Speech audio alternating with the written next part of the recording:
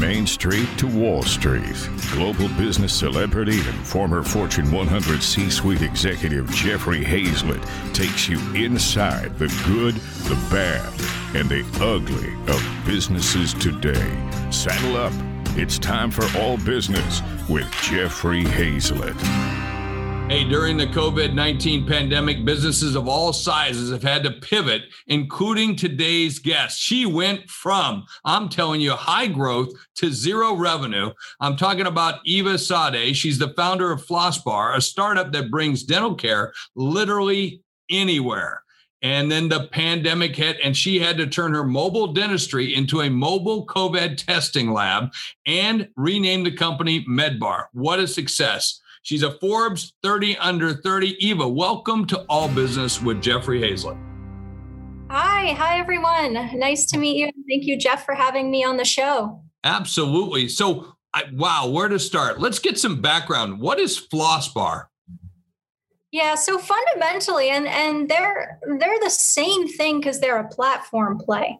So you think FlossBar is a medical, service, but it's a mobile dentistry startup. So you think about, you've got humans to move around, you've got stuff to move around, you've got the compliance aspect, and you've got technology. And what it puts together is getting those clinicians out of their four-wall offices and bringing the care to the patient itself. And that care is brought either to the workplace where the patients are during the day, or to the community. I mean, the government wants you to do healthcare. They want you to do it outside. And also there's various pharmacies and dental offices who aren't doing their full set of things they could do. So how do you bring creative delivery models to patients to weave them into their habits? And FlossBar started that with dental. That's really the premise of the company. So you're an American success story. You're an immigrant, Harvard grad. You dropped out of Wharton, which I thought was kind of interesting. We'll talk about that. But what did you know about dentistry to get started with this? So interestingly enough, not much. I'm not a dentist. Well, you have teeth, so you start with that, right? You got that, right? They look like nice teeth, so they're the whole bit, right? Yeah, good smile. I take care of them. Yeah. So I've got teeth, and I've got a family that's very medical. Yeah.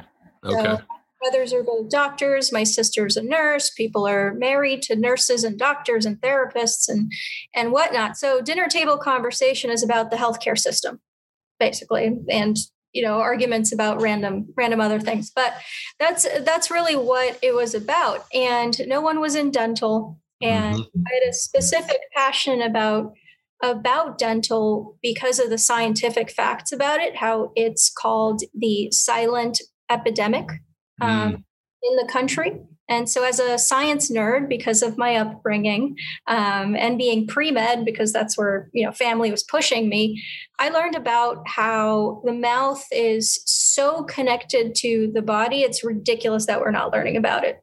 Like, your gums are pink. Great. They're the most capillaries densely in your system, which means all the stuff you put in it and all the bacteria and toxins go straight into your bloodstream. That's partially why when diabetics get bad teeth, they're essentially they put insulin in there, their gums are more porous, and then it shoots up the amount of medicine. It's so crazy, its effect on lots of systemic diseases. Plus, it's behind the general healthcare system and innovation. So it was low-hanging fruit. Yeah. So your first idea for a dental business didn't work. I mean, that happens a lot of times for entrepreneurs.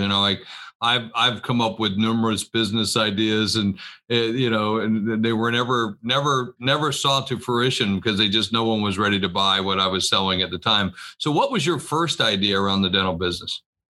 Yeah, we're a known pivoter. Sometimes the people that read the beginning stuff still think we do it and reach out to do it, which is just a fault of not getting enough PR sooner. But anywho, the first stab at the idea of access to care wasn't mobile dentistry.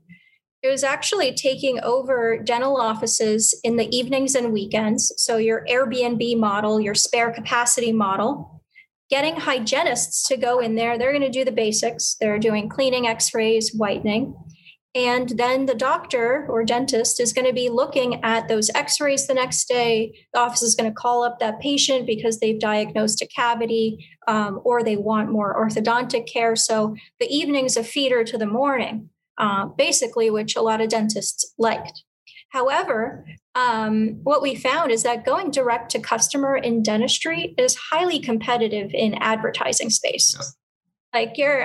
They're paying like $180 per customer acquisition for a general office and like $300 for a specialist. It's crazy. We got it down to $90, which is pretty good. Like if you had a branded approach and all that fun and really, speak your message to the customer, it was too much. And we're doing hygiene. Like the margins just didn't work out with the ad. See, I would think most dentists wouldn't even know their cost of acquisition. You're looking at it from what would traditionally a digital play, cost of acquisition. Not everybody looks at it that way, which I think is kind of an interesting piece. Hey, let's take a quick break. We'll be right back after this message, talk more about this idea and why it did or didn't work. And then I want to get into the stuff that really is working. So we'll be right back after this message. C-Suite Radio. Hey, and we are back. We're live casting right here on LinkedIn and Facebook as I bring you All Business with Jeffrey Has It right here on C-Suite Radio. And of course, we're talking with Eva Sadej. Now, she is the CEO of or founder of Floss Bar, which is a thriving entrepreneurial business. We're talking about one of her ideas that didn't work. So tell me why it didn't always work. It sounds like a pretty cool idea, but dentists probably don't want other dentists in their offices. That's right. Dentists don't want hygienists in their offices at night. They don't want other dentists in their offices at night. Their office is their baby. It's their kingdom. It's their investment of usually debt because they're in so much debt after dental school. So just more debt. So they're scared. Even if it's a feeder, pop up in the evenings is a thing. It's a feeder into their mornings. It's very risky for them. So grabbing offices and the cost of customer acquisition, it just wasn't the right path for us. So at that stage, we pivoted to mobile dentistry, which was more successful. So I talk about changing customer behavior. If you change behavior, it's a really tough thing to get people to do. Is that what you found to be the real issue there? Well, if you're changing behavior in the less effective way, it's hard. If you're changing it in a system that actually works and feeds upon itself, it's much easier. Yeah.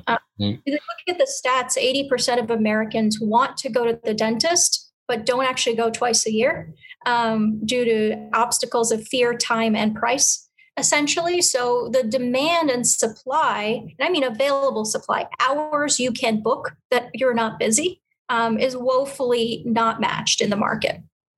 By the way, folks, just telling you, I go 4 times a year, and it's the best investment that I make. And by the way, I wish I'd have done that in my 20s, my 30s, and 40s. Okay, so just kind of keep that in mind for you, all you folks. That's one of the biggest regrets. I think. Listen to what she says about the mouth. One of our, it gets us into trouble and keeps us out of trouble in a lot of different ways. Okay. So, Floss Bar got a big investment from Colgate-Palmolive. How did you get the executives to pay attention to you? Well, in general, companies pay attention to us because we have synergies in the marketplace. And so if you think of what we do, in terms of phase 2 and phase 1, I just described didn't go so hot. In phase 2, when we're bringing the actual dental services to the workplace, you have a blessing from HR because they signed a contract with you. So you're recommended by the influencers in the organizations, and you've got a captive market of people that you're marketing to that talk all day to each other versus sometimes. And so from an incentives perspective, the people interested in our business are insurance companies. We reduce risk for them. We make them look good for their clients. Product companies, because we're putting it in on really high real estate. If you think of, okay, you're putting it into the workplace where there's a captive market, you're more likely to sell products, right? And then dental groups, they want to come on site. They want to go there. They have access to that market. So there's a lot of, we're a win-win scenario for the industry. So that brings in diverse players to want to work with us.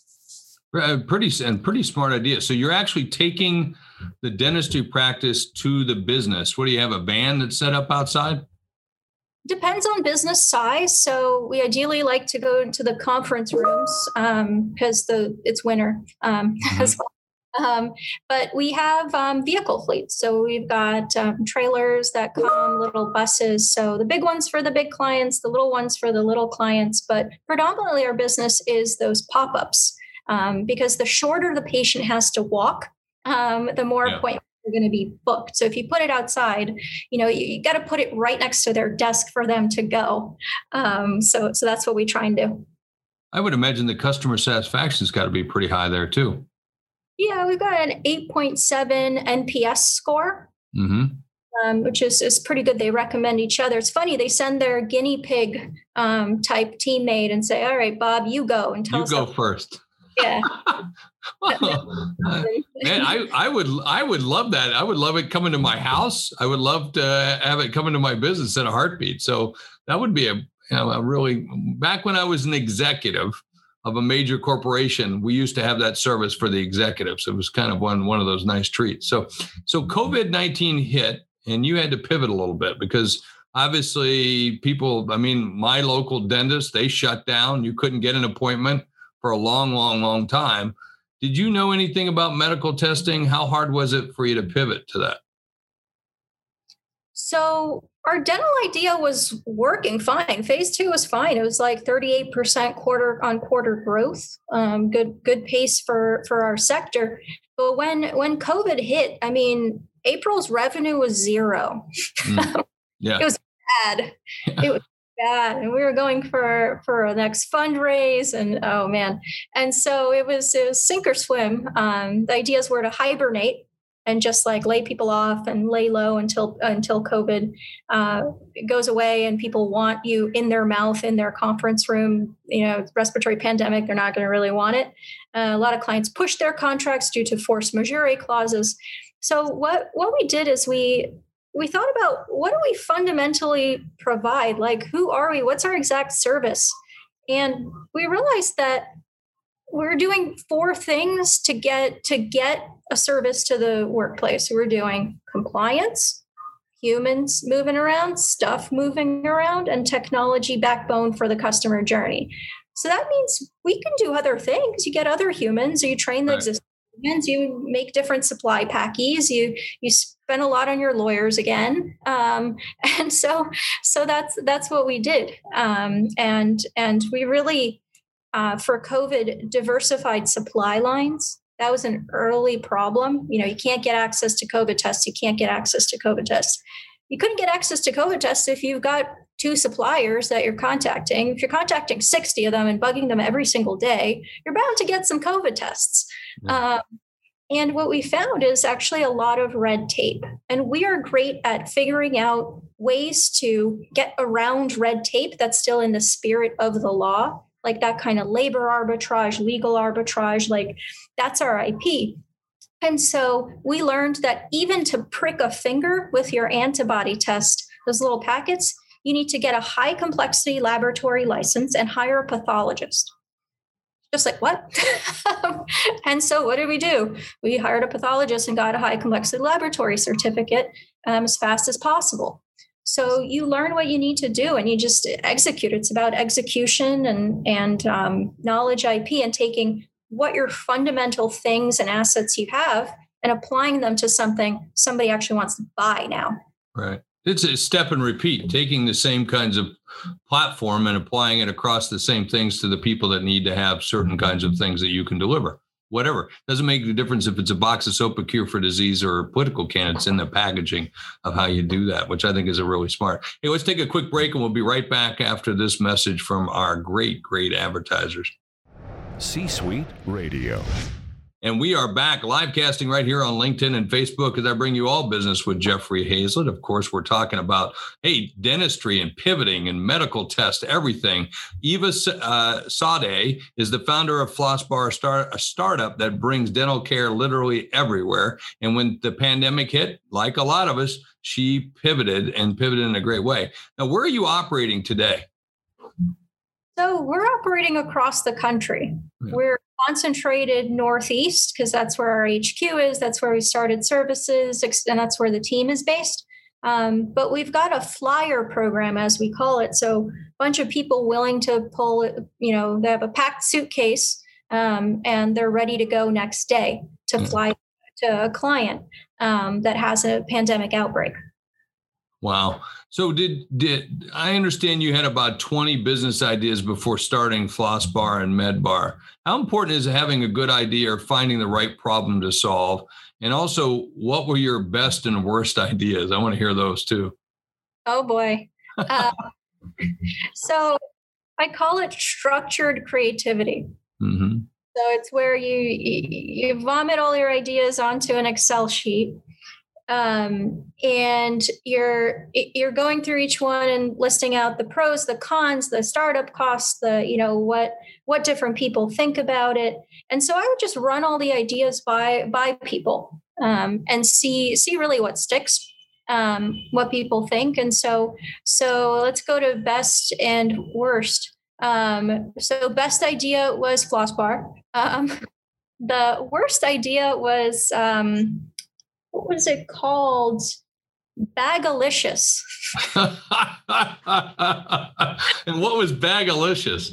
Oh God. It was using a spare capacity of Uber driver trunks to grab people's shopping. And then if you're going into a club, they grab your jacket. It's like a coat check that runs around the city.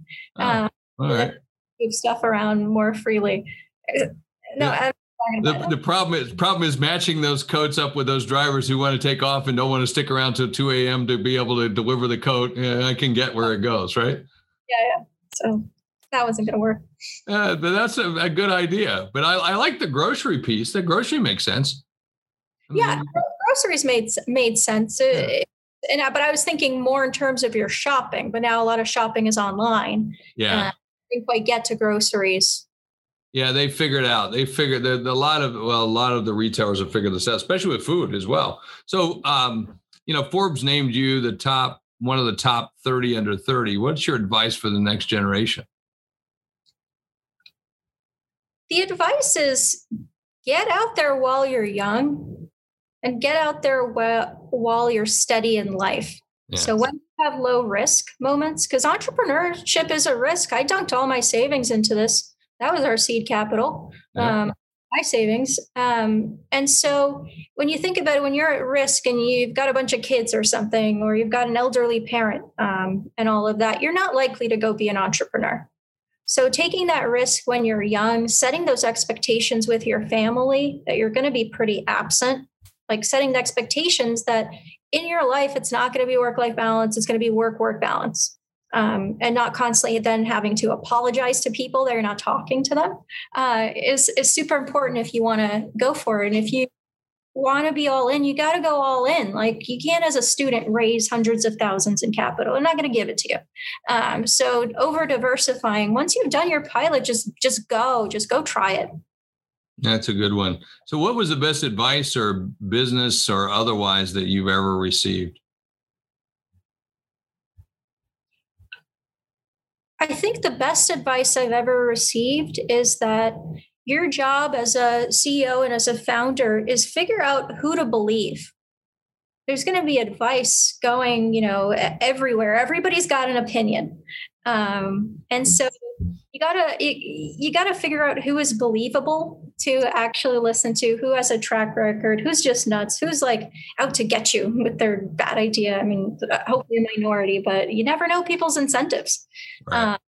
So cutting through the noise to have a consistent, what's your mission? What's your goal? What are your hypotheses versus what's everyone saying? And who do you trust is one of the hardest things in startup leadership. You go in the wrong direction, you waste money.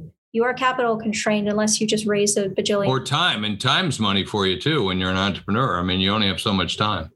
That's right. Yeah. Exactly. So think about that as your main job and leverage your experts, but also make them debate and figure out which ones are crazy. And there's a lot of false prophets out there right now that are actually preying on entrepreneurs, preying on people that they'll do this and this and this. It's you got to pay attention. I think that's important. I also see that you like solving escape room puzzles. I don't think I'd have the patience for that. I'd just probably bust through the door. What business lessons are you learning from those? It's a fun activity with my team too. Yeah. Like whenever we bring a new hire, we go and play escape the room, and it's all about thinking laterally, like what connects to what versus the linear path of the clues, because they're not obvious. Puzzles like Sudoku, they're linear. It's not about thinking, the phone number on that screen connects to this computer and is also the code for this box because Cleopatra's there and she's got 3 pieces on her necklace. So that kind of thinking really, really opens up your brain, and it's fun. I mean, you have a cocktail before, so that's nice. Or during. That usually helps me get out of the room a little bit faster. There you go. Hey, what a pleasure to have you. I'm talking to Eva Sadej. She's the founder of Floss Bar. It's a startup that brings dental care literally everywhere. So make sure you get to check it out, Floss Bar, and also their renamed company, Med Bar. So get a chance to check out both. It's great having you, Eva, right here on All Business with Jeffrey Hayzlett. I sure appreciate it. Thank you. Take care. Hey, at the end of every show, I like to talk about what I learned. What did I learn? Hey, I learned the pivot's okay. A lot of people talk about pivoting. Oh, they pivoted. But look, this is a gal that did a really good job of saying, look, we do this one thing and we do it really well. What are the other things we can layer on top? That's a step and repeat, folks. And that's what I learned right here on All Business with Jeffrey Hayzlett on C-Suite Radio. Don't forget, tell your friends, because that's how we grow. We're a top 10 podcast on our own network. I own the network, but it's good to be one of the top shows on the network too. And you make that happen by telling people all about All Business with Jeffrey Hayzlett. You're listening to All Business with Jeffrey Hayzlett, brought to you by C-Suite Radio, a podcast network featuring today's top business experts, and is part of the C-Suite Network, the world's most trusted network of C-Suite executives. Find this and other business podcasts on c-suiteradio.com.